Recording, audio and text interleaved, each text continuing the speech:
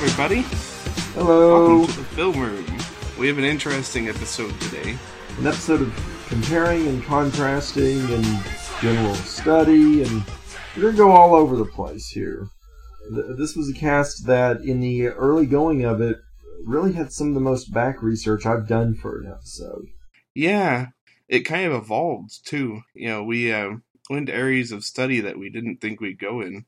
It was an episode that had been one that had certainly been on the books as one of the first ones we wanted to do, though. It should be noted. Yeah, absolutely. Today we're looking at two movies. One is Space Jam, and one is Who Framed Roger Rabbit. You might have been able to tell from the abomination that was the opening. Yeah, very good job there that you did on the opening there.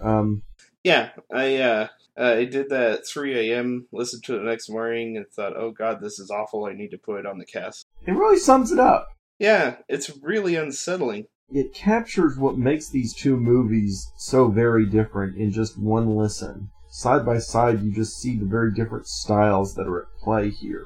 I really had to tweak to make those fit into each other. They did fit, though.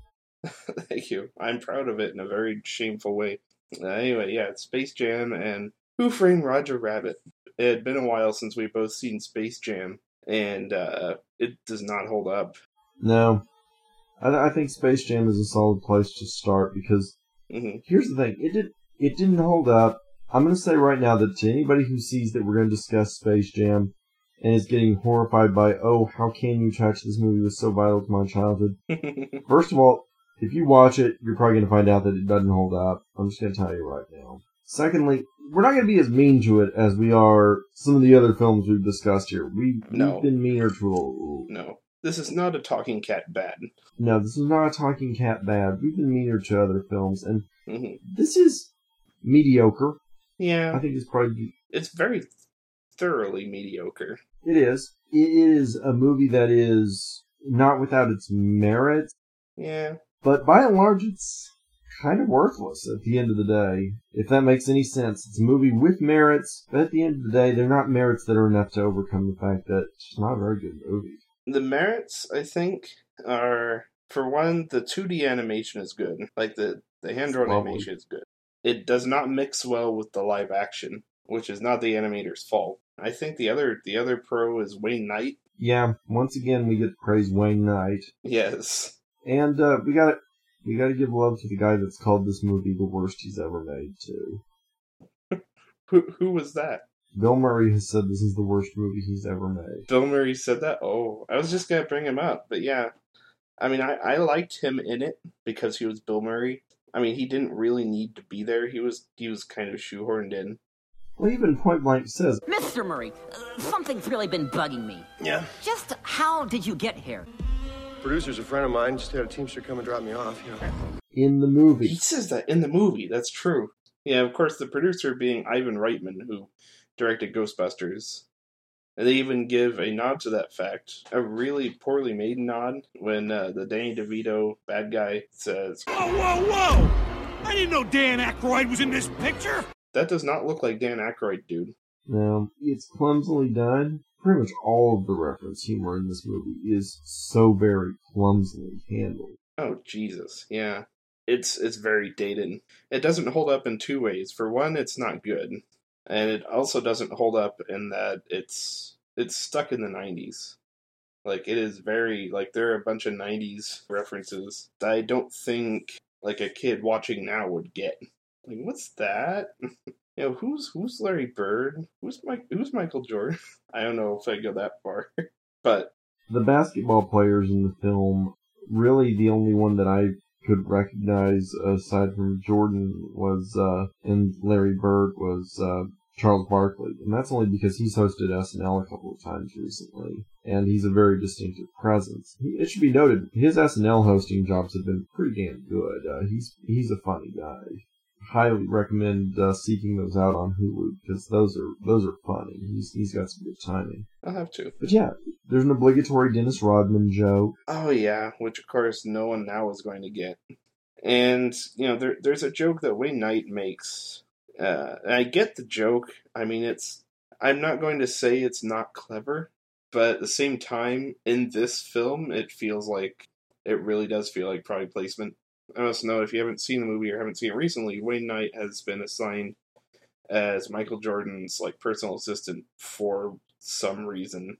Come on, Michael, it's game time. Get your Hanes on, lace up your Nikes, grab your Wheaties and your Gatorade, and we'll pick up a Big Mac on the way to the ballpark. It's pretty shameless. It's shameless. I mean, in any other movie, it would be a funny line, because those are all things that Michael Jordan has hawked at one point or another. But in this movie, it's just, stop it. Stop it right now. It's very shameless. And of course, it should be noted, McDonald's did a tie-in with this movie, so... Yeah, that's right, I remember the toys. They also weren't very good. No. Oh, gee, what a surprise. I mean, I saw a lot of product placement in the film. I saw some weird product placements. Piggly Wiggly? Piggly Wiggly, oh yeah. I believe they're now defunct, actually, so... They are. So that's kind of dated. Just to be clear, my favorite movie of all time is Back to the Future, or specifically Part 2. But yeah, I'm not saying that a film that's set in its time period cannot work and cannot hold up. I think the difference there is that this is definitely, it hammers in that this is 1985. These are the 80s.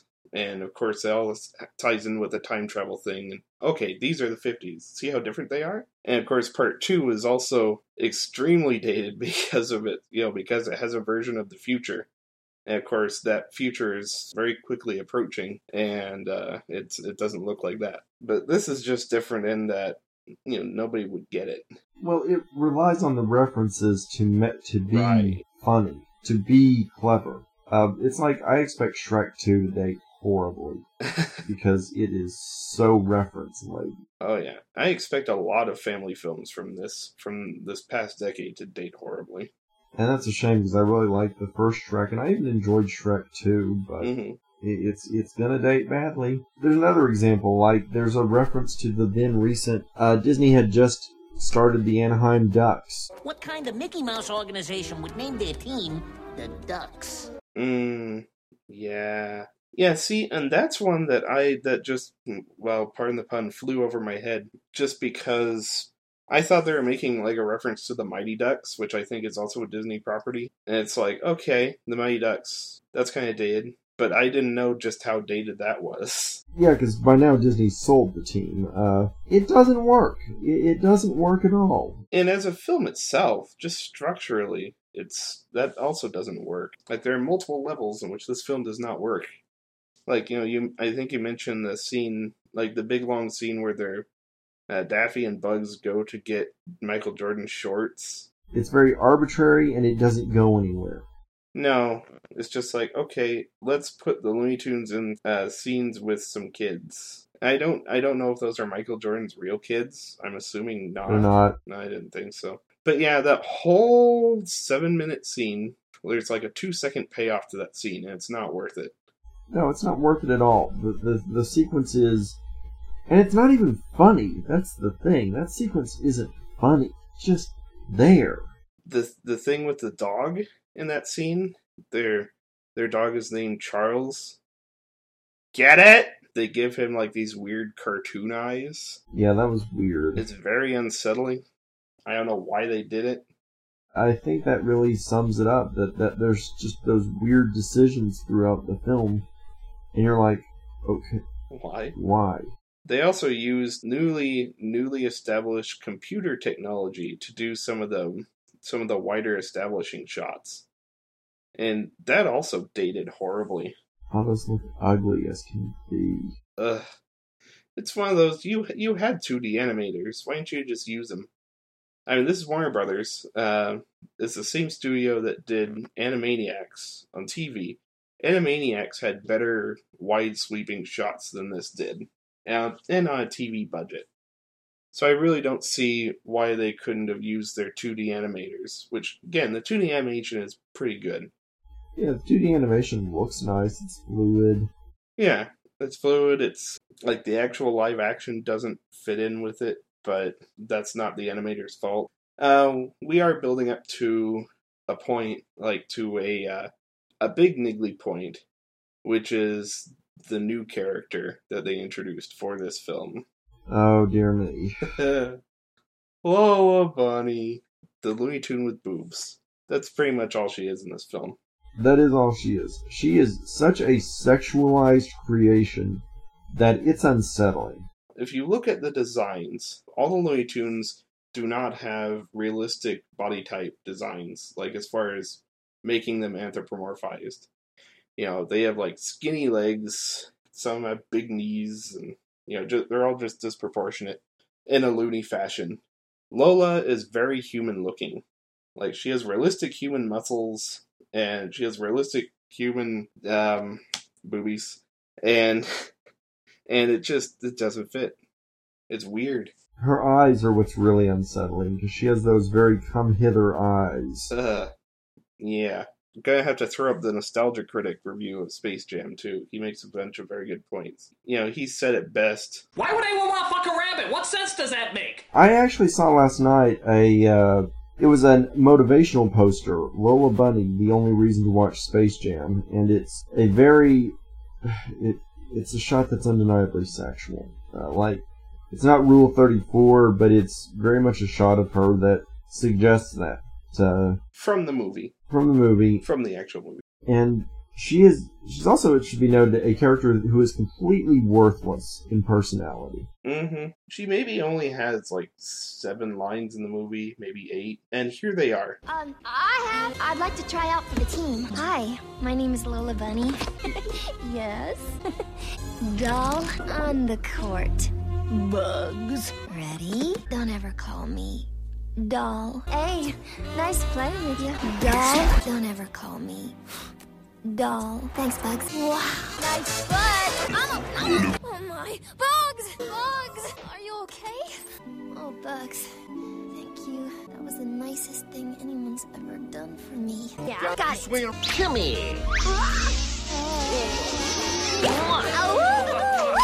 Yep. Yeah. I mean, that's it. That's all that she has to contribute to the movie. The first scene she walks in, she's in there for a minute. All it is to give Bugs Bunny a boner. Yeah. And that's it. That's literally it. And that she's good at basketball. And that's it. And I mean, it's really bad. It's pathetic. Mm-hmm. And I think this would be a good place to now talk about the miracle. There's been a few iterations in the 17 years since this movie was made. There have been a few iterations of Looney Tunes that have utilized Lola. There's been Baby Looney Tunes. There's been Looney Tunes in Space or whatever. Come 2011, they introduced a show on Cartoon Network called The Looney Tunes Show, which sets the Looney Tunes characters in a suburban sitcom situation. And it really works. And they reinvented Lola Bunny. It's hysterical. I watched an episode before this to prepare. We've both been hooked on it. I intended to watch the episode where she was introduced just to get comparison and got hooked. Because the show is laugh out loud hilarious. It really is. I mean, I'm really talking gut-bustingly funny. If you're a fan of the classic Looney Tunes, and I know that some are really kind of upset because they take some liberties with the characters. No, it's very much true to the Looney Tunes as we know them. Their personalities are great. And what happened with Lola can best be summed up in 2 words. Kristen Wiig. $100,000! Bun Bun! I'm back! Lola? Yes, sold! I'm back in your life! At least for one date. And you can't say no because it's for a good cause. Littering! Oh, yes. Because she was hired to voice Lola. And let me tell you something. The character is very much in her style. She is a motor-mouth idiot stalker. She's deranged. She is this character that bears no resemblance to the tough girl of the movie, and she's awesome. I think you nailed it with one word there: character. She actually has a character. Yeah, she's a real, genuine character who fits in this universe, and she's a blast to watch. Anytime she shows up in an episode, you know something funny is about to go on, because it's going to be the most random stuff. And I realize that by pointing out that Kristen Wiig is doing the voice, it's probably going to turn some people off. And I'll grant you, I'm not a fan of her work on SNL, but it's everything she's done after that I've loved so much. Given the chance to just go completely off the rails as a cartoon character, she does a great job. Even when the character is playing just like a minor part in an episode, it's still hilarious. Like the episode where Daffy pretends to be a lawyer to impress his girlfriend's father. And Lola just kind of... Hi, Tina! So you're here to see Daffy? Is this your dad? Hi, I'm Lola, Daffy's secretary. Can I get you a cup of coffee or a banana milkshake? And it's hilarious. She's a real character, and she's really one of the best things about the show, so she's definitely been redeemed since that movie. And also, it should be noted, they have heavily reworked her design. Oh god, yeah. She looks... we mentioned the Looney Tunes designs and how she did not fit in. Now she does. They skinnied her up a bunch. She looks a lot more like Bugs. They definitely reduced the just the overall sexualness of it. Like she's been desexualized basically, which is great. Her eyes are wide. Yes, her eyes are big and wide and kind of crazy. She's loony. Yeah, she's loony now. I mean, that's worth a watch. We've talked about, let's talk about another factor in the movie that we've kind of talked around, but we've got to address it. Michael Jordan. Oh, Michael Jordan, yes. This is awkward.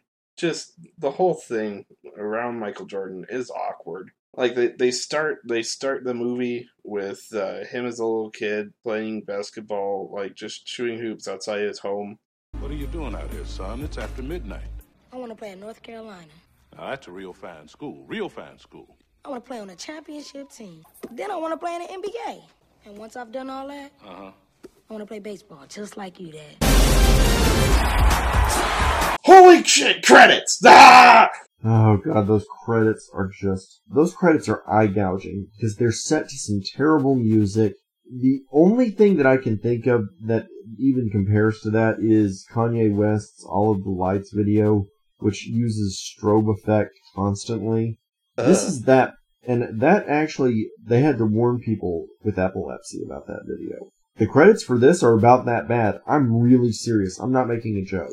It hits you in the face and never stops hitting you in the face until the 5 minutes is up. And again, it's all, Michael Jordan photos like of him growing up, graduating college, and being accepted into the NBA, and retiring from the NBA to go to basketball. There's no getting around it. This movie is a hagiography to Michael Jordan. This movie worships Michael Jordan. It is a giant ego massage to Jordan. That was a strikeout, Mike? That was a good-looking strikeout. Real good. I mean, you look good when you strike out, man. When I strike out, man, it looks nasty, man. At least you look good, man. It's good looking. And that's no exaggeration. I mean, the Looney Tunes are falling all over themselves about Michael Jordan. Oh, look. Is that Michael? Michael! Oh, it's Air Jordan. The problem that I have is that, first of all, Jordan's not charismatic at all in the film. He's a block of wood. I hate to bring up a person's personal life, but I know too much about Michael Jordan as an adult to be able to take this movie with a straight face. I've read several books on Jordan because he is an interesting figure. He's an undeniably interesting figure. He's not interesting in the way that you would kind of want to. There's a great book about his time with the Washington Wizards, which is really, it's not a very pretty picture. Jordan, for those who are unaware, is known to have pretty serious issues with gambling. Is known to be just really a tremendous asshole on the court. Not a particularly well-liked figure. His personal life is, it's not pretty, frankly. Look, he's not a bastard or anything. He's not a terrible person. Let's face it, he's more likable than Barry Bonds, and he's not exactly a family-friendly figure if you really know who he is. And so this movie is awkward. I do recommend the book. I believe it's called When Nothing Else Matters, about those pathetic 2 seasons that he played. It's worth a read. And see, I did not know that about him. All I knew was his 90s image. Yeah, which was so cultivated. And this movie is very much a part of it. Oh, yeah. One thing that I will give the movie credit for is that it fully acknowledges that his baseball career sucks. Yeah, it does have fun with that. Yeah. which is nice. And, the payoff to that is kind of stupid. Oh, he went back into basketball because he played with Bugs Bunny. See, I vastly prefer the conspiracy theories that I've heard, even though I don't believe them. What's that? Well, there is a conspiracy theory that maybe Jordan stepped out of the light because of his gambling issues, and that maybe he stepped back from basketball as a way to keep the heat off of him. I see. But I should stress those are just conspiracy theories, and I do not believe them. But they're a more interesting story than this. Yeah, this movie picks up and drops side stories left and right. Oh, it does. Like there was the whole thing with, if you haven't seen it, part of the plot is that they had to play basketball against these guys to not be enslaved by them, which makes about as much sense as anything else. And they're like these little alien dudes, and they go out and steal other popular basketball players' talents. And when they use them, they become giant monsters. One of the side plots is those guys who have lost their talents are getting physicals and, trying to figure out what happened to them. And of course, that whole sequence, the one-note joke is, they're all tall. Look how tall they are. I don't know. I could jump in and say that I am going to give that sequence some credit. That there are some good jokes in that sequence. I thought the running joke was that these guys were tall and all that, but there were at least a few good laughs. The scene of them going to the psychic. I see aliens. Little aliens from outer space. They force their way inside your bodies.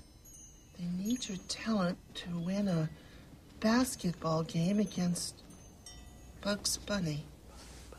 I also see Michael Jordan being sucked down a golf hole by furry creatures. That's it. We're out of here. And, I mentioned Barkley. Barkley gets a couple of good lines in this sequence. The scene where he's praying and even references his fling with Madonna. Although, again, that's a joke that's going to date, but it's a funny line. And they are all better actors than Michael Jordan. They at least try. I think that's just it. Jordan doesn't try in this movie at all. No, it's like, it's another paid gig. Where's my paycheck? I said the line, where's my paycheck? Yeah. Pretty much. If you want to see the Looney Tunes mixing with a world that does not resemble theirs at all, but does it right, look up the Superman Bugs Bunny DC Looney Tunes crossover miniseries. That is a fun one. Yeah, it's a comic book written by Mark Evanier, who... oh, right. Yeah, who did the writing on Garfield and Friends. Noted comic historian. That mixes those two worlds, so the Looney Tunes know who Superman is, and they know the DC universe, but that actually makes sense. Right. Like, I could see them caring more about that one, and they have fun with it. They don't fall all over themselves in awe of it. No, they make fun of it. They don't do that here. Well, I think we need to address one of the big issues with the movie is that the Looney Tunes themselves just don't feel like the Looney Tunes. No, they're not funny. They're not zany. They might as well just call this Random Shit Happens, the movie. It really is that way. You talk about things that are picked up and dropped, and I think it's fitting that we're all over the place on this, because that is the movie. Watch us get tight and focused on the next topic. One of the things that gets brought up and dropped is Michael Jordan. It's mentioned him, Jordan decides to play for his own freedom. He offers himself into slavery for the fate of the game.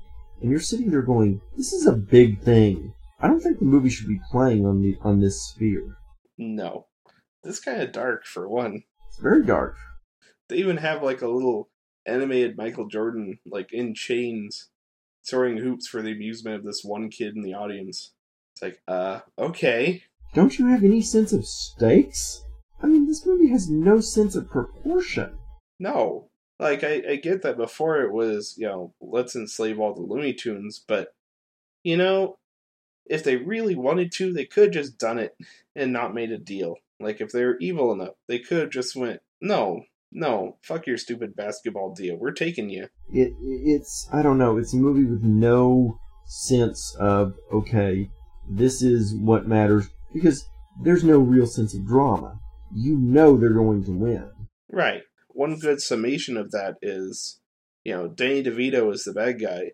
He shows up at the beginning, and it's not until an hour later in the basketball game that he shows up again. And that's not an over-exaggeration. That really is how long it takes him to show up again. Yeah. It's like, okay. I've forgotten this guy by now. I've forgotten that he exists. By the way, there were 4 writers on this film credited. And so that means you got to have at least that many that did punch up on it. It's a mess. It's a mess of the film. I don't know that I have that much more to say about it. It just... No. I'll say this. There are a couple of really nice songs on the soundtrack. Seal's cover of Fly Like an Eagle is awesome. Oh, yeah. And R. Kelly does pretty good on it. I forgot what else. I used to own the soundtrack. I couldn't find it for the purposes of this cast. It does have some pretty good stuff on it. Opening credits music aside. Yeah. In the end credits, they jam like 5 songs in there. Again, forgive the pun. But they really do. Just for the sake of, we have to have this on the soundtrack. Like, those songs are not in the movie. Oh, I also have to mention, at the very end of the soundtrack, also not in the movie, there's a very awkward rap between Bugs Bunny and Elmer Fudd on the close of the soundtrack. It's weird. Too legit to quit. I'll look it up. Do. It's worth a listen just to cringe at it. I can't resist. I thought I told you that we won't stop. Space Jam, I should note, though, that I don't really have particular nostalgia for the film, because even when I saw it, I remember being very, I couldn't really even process the disappointment, Yeah. It's, as I said, I don't think it's a film without merits. I think that the animation alone at least means that it's worth looking at, but it's just such a non-film. Yeah, it's very forgettable. I did not remember a lot of things about it. No. I did not remember anything about Lola. And that's fitting, because there was nothing to remember about it. No. But I even as a kid, I just remember it was like, it was okay, but I wanted more. I wanted more out of it, and I didn't get more. So I think that's my take on the film. I wanted more, and I didn't get it. Yeah, and one thing before we leave the film, credit where credit's due, the voice actors did a good job. And an all-star cast of voice actors. Oh yeah, this was creme de la creme. Yeah. Billy West. Who did a very good Bugs Bunny, it's got to be noted. Mm-hmm. Lola's voice, even, like Kath, I don't know how to pronounce her name. Katsuchi, probably best known as Hubert Farnsworth from Futurama. Well, if it isn't my old friend Stretch Pants, No Pants, and Idiot. June Foray, of course, was Granny. June Foray is still Granny. In the Looney Tunes show, yeah. She's the only Link. She was the only Link then, and she's the only Link now. Yeah, she's still voicing Granny when she shows up. Yeah, which is brilliant. During the war, I was a whack. Hate to break it to you, but you're still a whack. I'm so happy to see her still out. 96 years old. Yeah. She and Alan Young, who voiced Scrooge McDuck, is still the voice of him for the new video game. Oh yeah, that's right. The video game remake. Which I cannot wait for. I don't know. This is neither here nor there. It's a movie. Yeah, it's certainly a movie. I guess. But it's not a great movie. And no. That, I feel like, is a perfect segue into what's actually one of the very first movies I can remember watching in a theater. Mm-hmm. Who Framed Roger Rabbit? Who Framed Roger Rabbit? And also the Back to the Future link. I love that was the movie that was made between 1 and 2. Hell of a side project.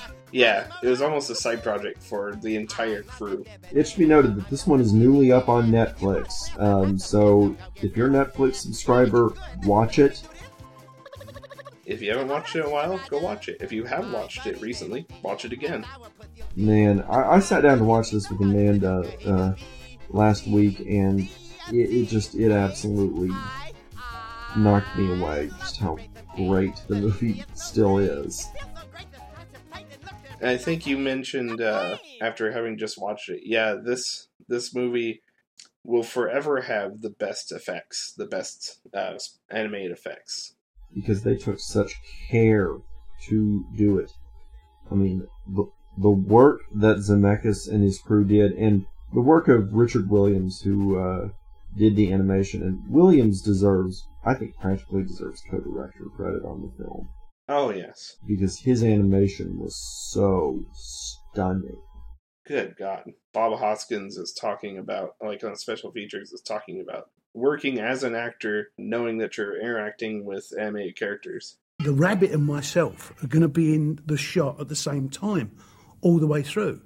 So I've got to be focused on that rabbit all the way through the shot. How do you do that? Because you hold your hand up like that and focus on it, then take it away. Immediately your eyes open up to focus, and it's obvious that you're not focused. This was a movie that was so much effort was put into this movie. I mean, this was a hard movie to make. It was a time-consuming movie to make.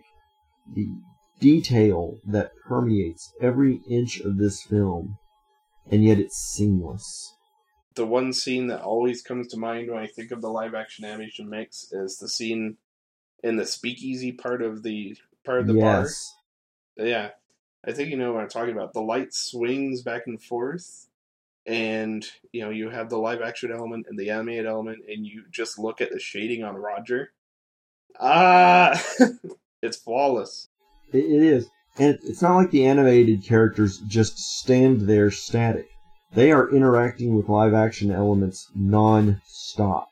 There's a part at the end where Roger is holding a live-action gun. And, I think there's one part where they do kind of cheat and make it animated. But, I'll give them that.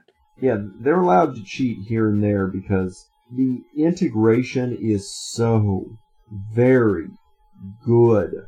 Oh, yeah. The weasels are always holding, huge live-action guns. You've got, of course, actors working with animated objects, like the part where Bob Hoskins is sitting in a cartoon cab that's driving him around the city, and they're spinning every which way, and they're just going all over the road. It's fucking amazing. The movie is a technical, it's a marvel. It's a marvel. It's a film that you can study. The scenes where he's handcuffed to Roger, it's incredible how very real Roger is in the scene. Mm-hmm. And you know what's funny about this movie? Mm-hmm. I think the technical marvel pales next to the artistic one. Well, actually, I don't know. That's kind of hard to say because I think that the technical work is artistic on this film, but they're at least equal.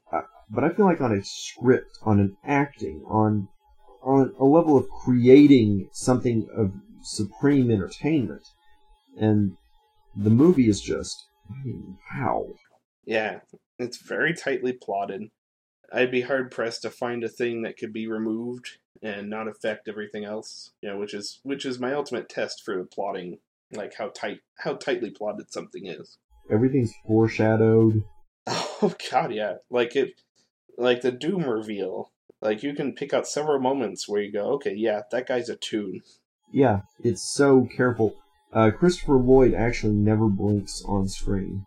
Really? Yeah, he never blinks on screen.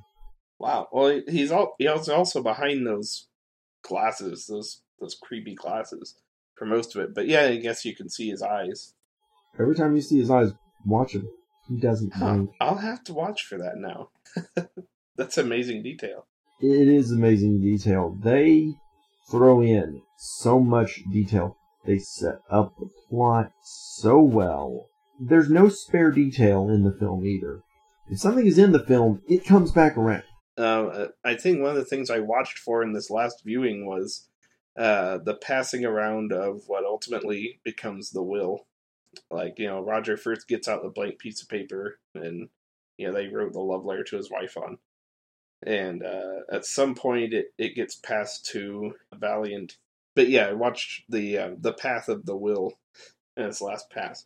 Oh, that's nice. And it keeps, they keep reminding you, of course, that Roger did indeed write a love letter, and it's right there. It's even ironically brought up, as the piece of paper that he uses to try and fake out. Right, exactly. You got the will? Sure. I got the will. And he really does. It's clever. Mm-hmm.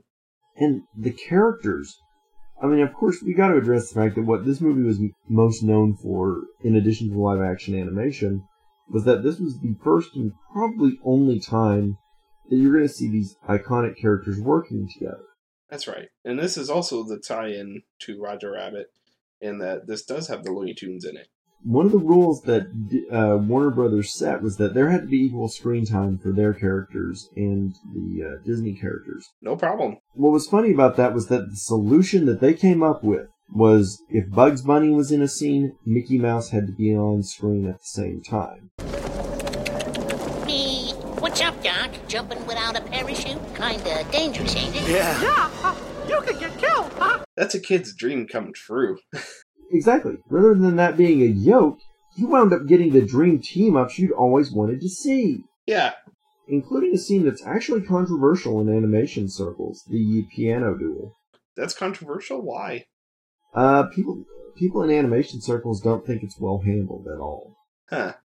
They're wrong. Well, yeah. But, I mean, how is it not well handled? I don't get it. Well, like, some people say that, well, the angles that the characters are in aren't done well enough. You don't really get to enjoy the fact that they're in the same... No, you get a classic Donald and Daffy sequence. Oh, yeah. I see. So it's all, like, on a technical level. Controversial at technical level. Well, it's like I've seen people argue that the fight scenes in The Dark Knight are not actually satisfying on a technical level. And I'm like... Yeah, they are. Yeah, they're very satisfying. They're about as satisfying as humanly possible. They flip a motherfucking truck. Yeah. I mean, come on. That's a real effect. That's a real truck. Real scale. You can go through and you can argue that the angles aren't good, but no. At the end of the day, it's about how does it work on a level. And in these cases, especially in the case of this sequence here, the piano duel, it couldn't work better. I've worked with a lot of wisecrackers, but you are despicable. Dum, stubborn beggar. This is the last time I work with someone with a speech impediment. This means war. And also, saying that these people forget is that scene isn't the focus of the scene. It's a background event. It's a side joke in a scene that's actually a plot moment. Yeah. I mean, it is a side joke. I believe those are Mary Poppins penguins, by the way. Yes, those are. Those are. I haven't thought about that till now, but yeah. Oh, I was quick to spot that because when I first saw the movie as a kid, because Mary Poppins was on constant rotation for me. And that was another movie that did early integrate. It's got to be noted, animation and live action have been integrating as long as there's been animation. Oh god, yeah. I mean, right from the very start. You have King Kong. So, but yeah, Mary Poppins being a prime example. But yes, those were the penguins from that movie. And one thing that I want to talk about was some of the other, just like the various characters that are in the movie. I love how so many of them are just extras in the film. Yeah. Like the cast of Fantasia. Yeah. It's offhandedly brought up that Arcade Maroon has a bunch of characters on loan from Disney, including like the entire cast of Fantasia. And Valiant's just walking through the lot where all these characters are just, rehearsing lines and doing a bunch of crazy stuff. And yeah, it's mostly just background. There's the great sight gag where he's looking in the window and then he gets startled by Dumbo. Yes. By the way, again, with the technical level stuff, with Bob Hoskins saying he couldn't spread his fingers apart because, it'd create more work for the animators. Good God, they have him through blinds. Yeah. I mean, it's incredible, but it works. You can tell that they really push themselves. They really push their animators. I mean, this is a movie that we're never going to see a film like this again, sadly. No. Especially with the death of cel-drawn animation in America, which... That's a topic that's a big topic for another day, okay? I'm not even getting into that. I'm going to say that, it's just amazing to see these characters the way that they're done. I don't know. There's so many angles with this movie. One of the ones that I really want to hit on is the original characters. Yes.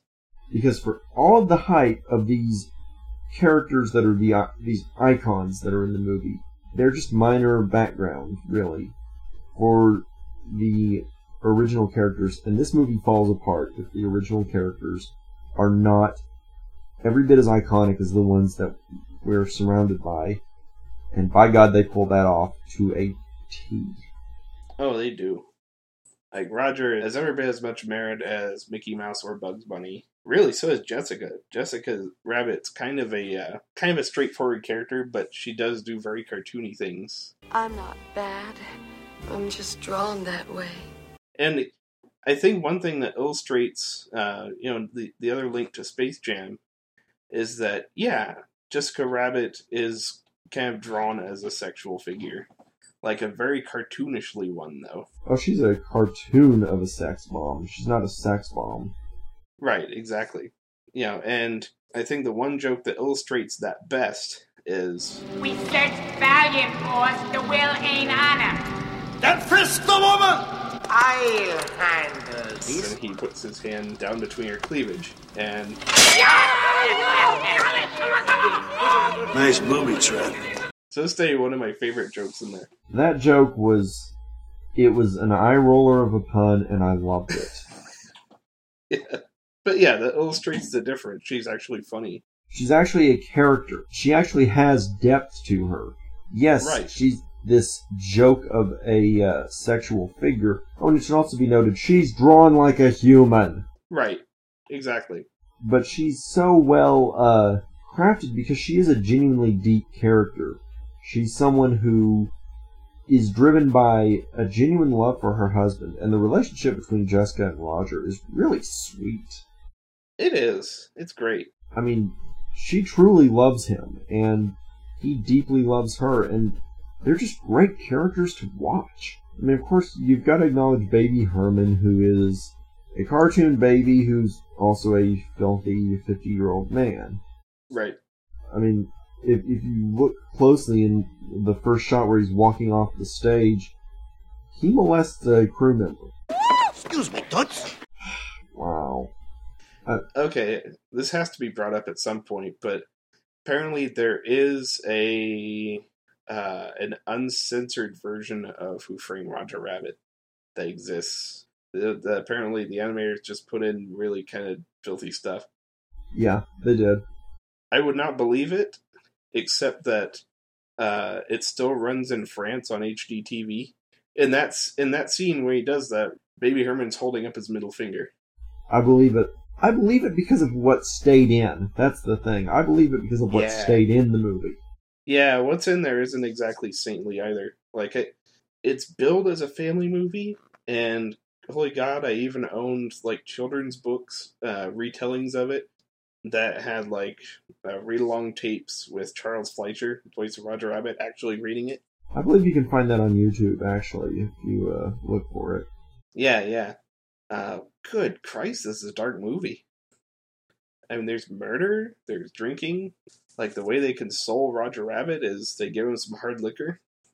Yeah, and it's not like it's something that's maybe is hard liquor, maybe it's not. No, it's scotch. It's scotch. And, of course, it makes him go crazy. Of course, that comes back around. Because, again, there's no spare detail in the film. There's lots and lots of sexual references. Oh, Jesus. And they're brilliant. And Jessica's introduction is really, like, the animation they do on her for the first scene she's in, where she does the musical number. Like, her sexuality is played up there more than any other part of the movie. And it's a really brilliant animation job. Oh, I mean, the job on her dress and her motions. Sparkle. Yeah, and all these guys oogling over her, and her, like, interacting with a handkerchief. She takes a handkerchief out of Marvin Acme's pocket and, like, rubs his bald head with it. It's like, that's a nice detail, and I'm sure that, took some technical know-how. Pays off. Oh, yeah. There's a lot of great stuff. I mean, you have to compare the adult jokes here to the adult jokes in Space Jam, because those in Space Jam felt like they were thrown in out of desperation. It was like, let's give the adults something to laugh at. We've got balls! Whoa! The adult jokes here feel like they come out of the world that the movie is set in. Which is, of course, it's very much a film noir. It's very much a hard-boiled 1930s detective story. And, it's a world filled with sex, lies, crime everywhere. And murder. Good God. Well, it should be noted that the plot of the film was actually what was considered for the plot of a third movie in the Chinatown series. Really? Yeah, the plot of the movie actually was more or less what would have been the third part of that trilogy. Wow. I don't know that. So not only was it trying to ape the film noirs, but I mean, it's pretty much a direct lift from one of the great film noir sets of all time. And one of the darkest ones, too. Oh, yeah. Thankfully, they don't quite get into that first film's really, I don't even want to get into it. Let's just, we all know what I'm talking about. She's my daughter. She's my sister. She's my daughter. She's my sister and my daughter. Yeah, we all know what happens there. No, that doesn't happen here. But I mean, that's about the only level this film doesn't go to. I mean, it should be noted that for Eddie Valiant, it's not like they give him some G-rated vice, like, he has some little PG problem. No, he's an alcoholic. Yeah. And when they show him drinking, they're not even ambiguous about what he's drinking. They show the brand. Right. He's a wild turkey man, for the record. That's another thing we gotta talk about, the human characters in this movie. Yeah. Credit is due to Bob Hoskins big time for this movie. For starters, let's just address his accent.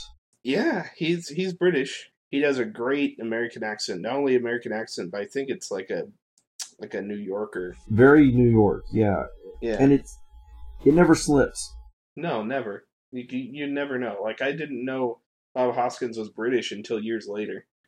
I never did find out who that guy was. All I remember was him standing over me laughing with those burning red eyes and that high squeaky voice. He disappeared into Toontown after that. He doesn't give it away. He doesn't let it slip. He's great in the film. But what's great about Eddie Valiant is they give him a surprisingly rich character for a character of this type. They don't just make him a cliche of the hard-boiled private eye. They actually give him a backstory. There's that great scene where he's clearly drunk, and it just pans over his desk, and we see the pictures of his vacation with Dolores. So we get a little bit more on that relationship.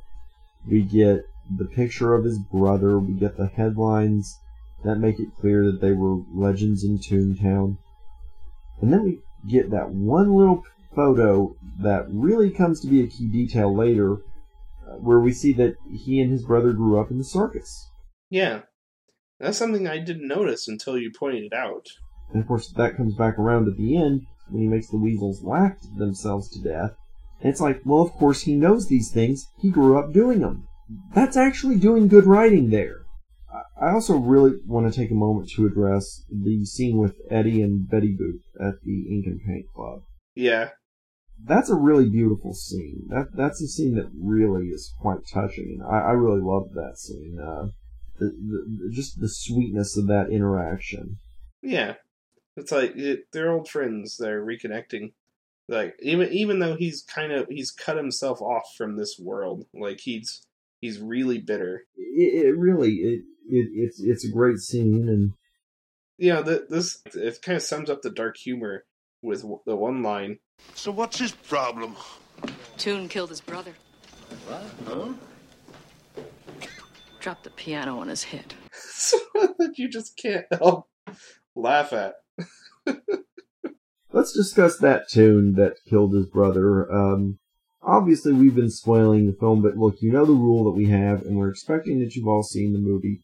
Let's talk about Christopher Lloyd as Judge Doom. I'll catch the rabbit, Mr. Valiant. Then I'll try him, convict him, and execute him.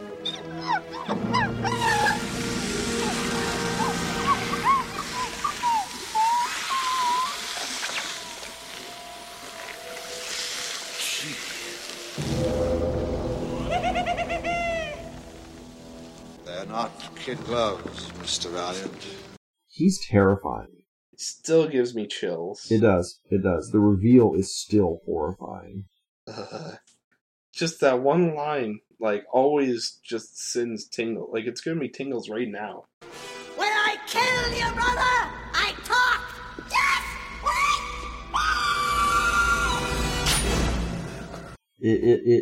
It's very effective, and Lloyd is terrifying in the film. It's good to talk about. The last time that we brought Lloyd up on the podcast, it was not under better circumstances. Good luck on your big balloon adventure. Oh, yeah. He's a great villain, though. He's just a really terrifying, unsettling villain. Even before that reveal, even as a human character, he's pretty unsettling. I mean, he's just amazing in it. And we gotta talk about the racial allegory of the film. Yeah. Again, that's best summed up in the Ink and Paint Club. Strictly humans only, even though the whole concept is that Toons run the place. Very much a reference to the Cotton Club of Harlem. Yeah. There's some unsettling elements about that. I think it's interesting that the Toon Chanteuse that all the men go crazy over is one who is very human looking. Sadly, that kind of connects back to the racial allegory in that lighter-skinned women were considered more desirable in situations like that. Dark, but not too dark. So, I mean, the racial allegory, there's the segregation of Toontown, there's the way that Toons are treated as second-class citizens. I could go really deep into the allegory. I don't know that I care to. I mean, the racial allegory is there. I think that's the best way of putting it. The movie, man, it held up so beautifully. Mm-hmm.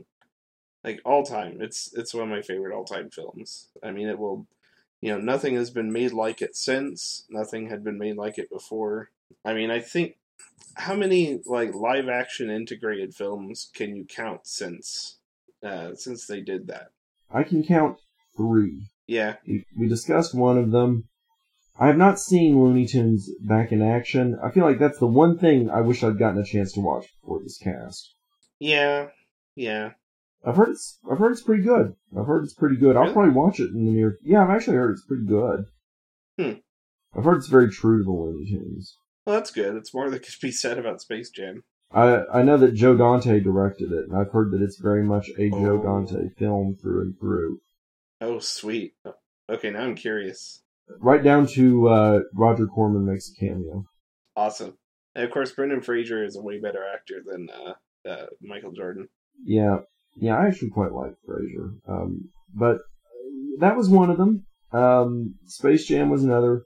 James and the Giant Peach was another. Well, I don't know. I think that's kind of a complicated situation. But yeah, it doesn't have that much integration. But yeah, it is. Yeah. I guess you could technically count Monkey Bone, too. That's true. I have not seen that one. I heard it's kind of an ugly film. I watched a video review of it the other night. It doesn't look very good. Yeah. But there's one that I do want to address. There's one that I want to address as like a side note. Mm-hmm. Cool World. Cool World. Oh, yeah. That was made the year after, wasn't it? 92, actually, so 4 years. 92, okay.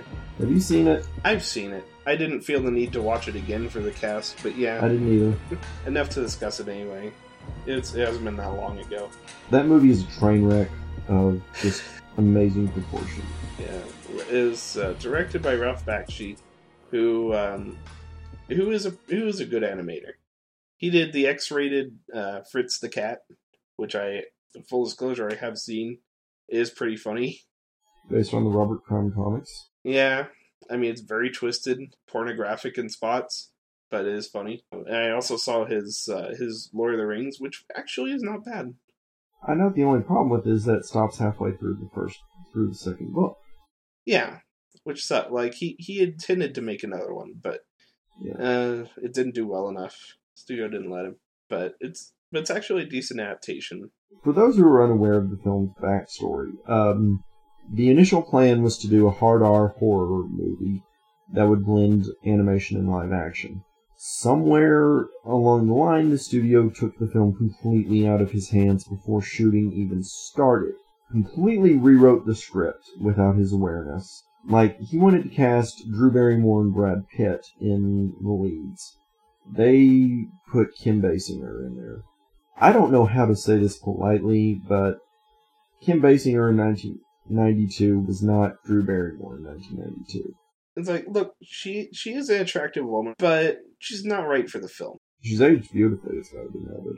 She's not right for what they were trying to do with the film, like with her character. She wanted to do the film as like a family film, something that she could show sick kids in hospitals. Why would you do that to them? No. And, again, he wanted Brad Pitt for the lead, the part that wound up going to Gabriel Byrne. Well, the studio wouldn't let him, so Pitt got put in the second male lead. Here's what's weird about that. The film is so clumsy that Pitt's character probably has more screen time than Byrne's character, probably has a greater impact on the plot, and easily gets more resolution even if it's an asshole. Yeah, and he like, the film opens with his backstory. Yeah, it's really more his story than anybody else's. And, you know, let's talk about how weird that backstory is, because, you know, it's him, like, driving a car with his mother, and then, like, I guess the scientist in the cartoon world is fixated on him for some reason. It's like, oh, look, let's open a portal here. And there's a car wreck, and his mother dies, and then he's transported to the cartoon world, where he becomes a detective. Okay. And it should be noted that Pitt is, I mean, at this point, obviously, he's what they sell the DVD on. He's on the cover of the DVD. Again, not wrongly. He's not in the film in a small amount. He really is a major character in it. Right. As bad as the film is, let's give credit where credit is due. He's pretty good at it. Yeah. It's not a surprise that his career survived this film. He's charming. The year after, they made True Romance, which he only has like 3 scenes, but he takes them. You condescend to me, man. I'll fucking kill you, man. He also had California the next year, and that really cemented him. He's a talented actor. He's good in this, too, but the movie is a mess. The integration. It's worse than Space Jam by far. It is. Like, I don't think there's any sort of shading on the characters. No. They're all just flat. I don't know what else can be said about it. They're just flat. It's an ugly, unpleasant motion picture. I did not enjoy it in the least. And, you know, you mentioned that Kim Basinger wanted this to be, you know, something she could show to sick kids in hospitals. It's a movie where they try to get a toon to have sex with a human. Yeah, that's the entire plot of the movie. That's the whole crux, yeah. And, oh yes, it does happen. Not a great detail, I guess, maybe. Sorta, kinda. But it does happen. The movie is a disaster. And I don't even recommend it on a level of, okay, it's a train wreck, you need to see it. Right. No, I don't recommend it for that reason. There are train wrecks that I can recommend. It's not really even worth the curiosity. Because it's not entertaining. It's ugly and it's unpleasant. And I think it was billed as, Ralph Bakshi's answer to Who Framed Roger Rabbit. No, don't even bring that in. No, you want to see the adult version of Roger Rabbit? Watch Roger Rabbit. Right. It's its own adult feature. And of course, you know, it is Disney, but it's also Touchstone. It's which is the more adult, one of the more adult divisions of Disney. I think we need to address really quickly the shorts. We got to talk about the short films. That's right. They're on YouTube. They're well worth your time. Mm-hmm. They're funny. They're put in front of various feature films at the time. The one I think I've seen the most is Tummy Trouble, which was featured at the beginning of Honey, I Shrunk the Kids. Another film from my childhood I'll have to revisit at some point. I have a feeling that one's probably going to hold up pretty nicely. Oh, yeah. That was a really ambitious film. These were 3 really good shorts. It should be noted, the animation team on them, I know at least on the first one, the director went on to work on Aladdin. Oh, really? Yeah, Rob Minkoff, I know, was the director. Oh, nice. So you've got some really talented people working on these things. And the animation is just as good as anything you'd find in the film. Oh, it's lovely. Very dynamic, very good. And they're funny as hell. Those shorts are absolutely hilarious. Yeah. So search those out. I'll tell you one thing I wouldn't search out if you're a fan of Roger Rabbit is don't bother looking for the novel. The movie bears no resemblance to it at all. I'm in the process of reading it. One of my friends, one of my online friends, Beck Poppins, recommended reading it just for the sheer, like, just for a read.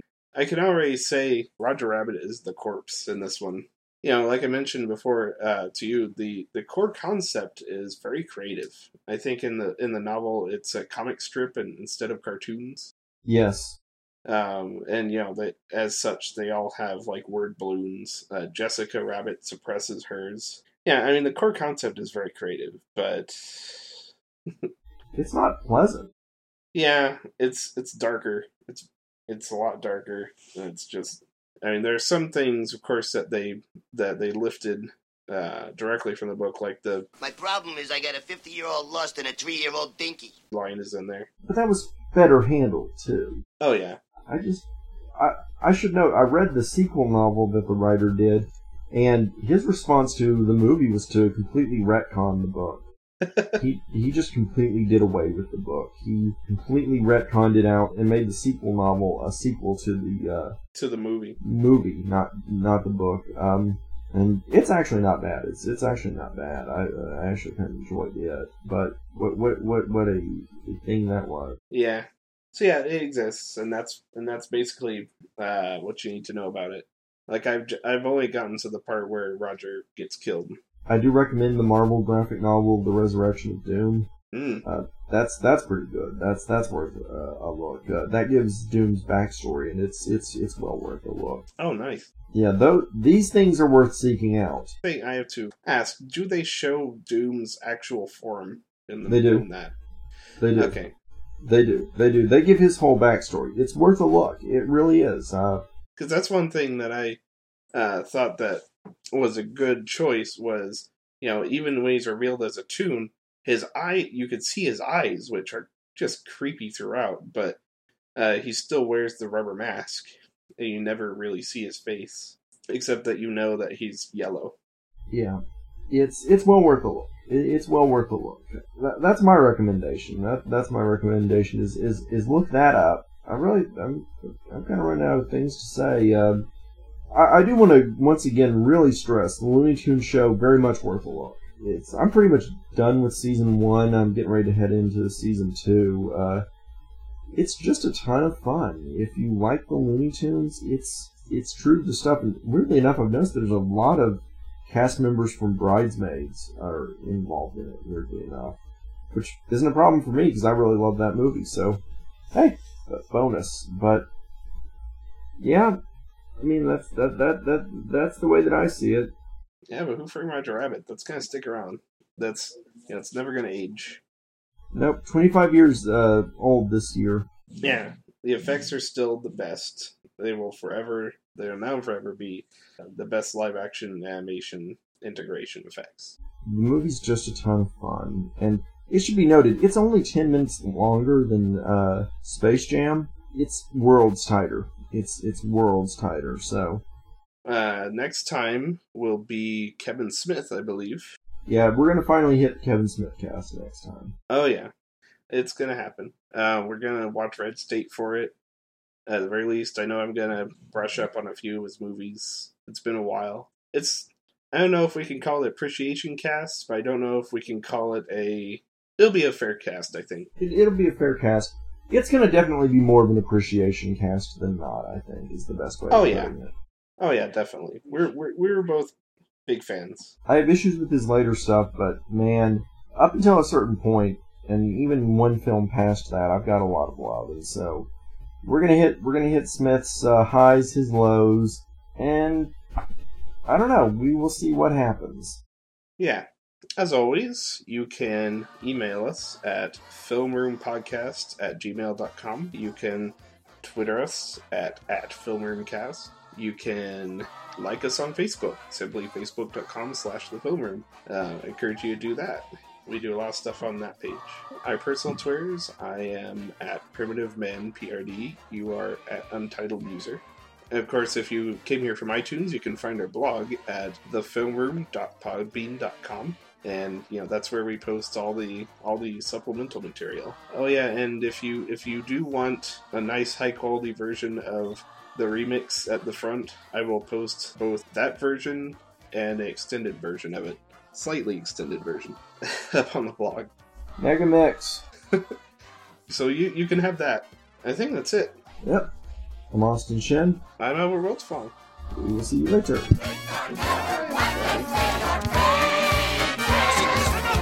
Okay, and move along. There's nothing else to see. And that's all, folks. I like the sound of that.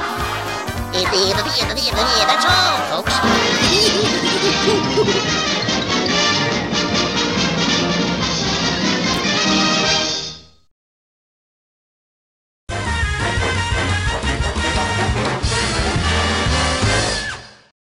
Been thinking for a while, and there's something I gotta tell you. I'm kind of busy. Been thinking that our love for each other has grown so very strong. Love? It's plain to see we're building our worlds together. Back up for a minute. I'm looking in your eyes right now, and I can tell you feel the same. You're joking me. We are in love. I am so in love today. We are in love. I think I'm gonna run away. We are in love. Did you tap my phone lines? We are in love. Yes, I tapped your phone lines. I won't lie, you're a very pretty lady. Thank you. But you're crazy, crazy, crazy. You make me wanna move to Bolivia. Oh, I'll go with you. You know, I'm thinking I should get a restraining order. Those are so hard to enforce. 'Cause your car was parked outside my house every night this week. Your neighbors are sweet. You're the reason that I have to keep my shades drawn. I'll watch you through the chimney. I've installed an alarm system with motion beam detectors. I have the code. Give me just 5 minutes. I think that was 5 minutes. Did you just move in with me? Yes, I just moved in with you.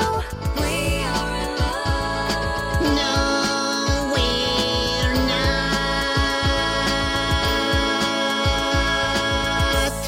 That was our first love song.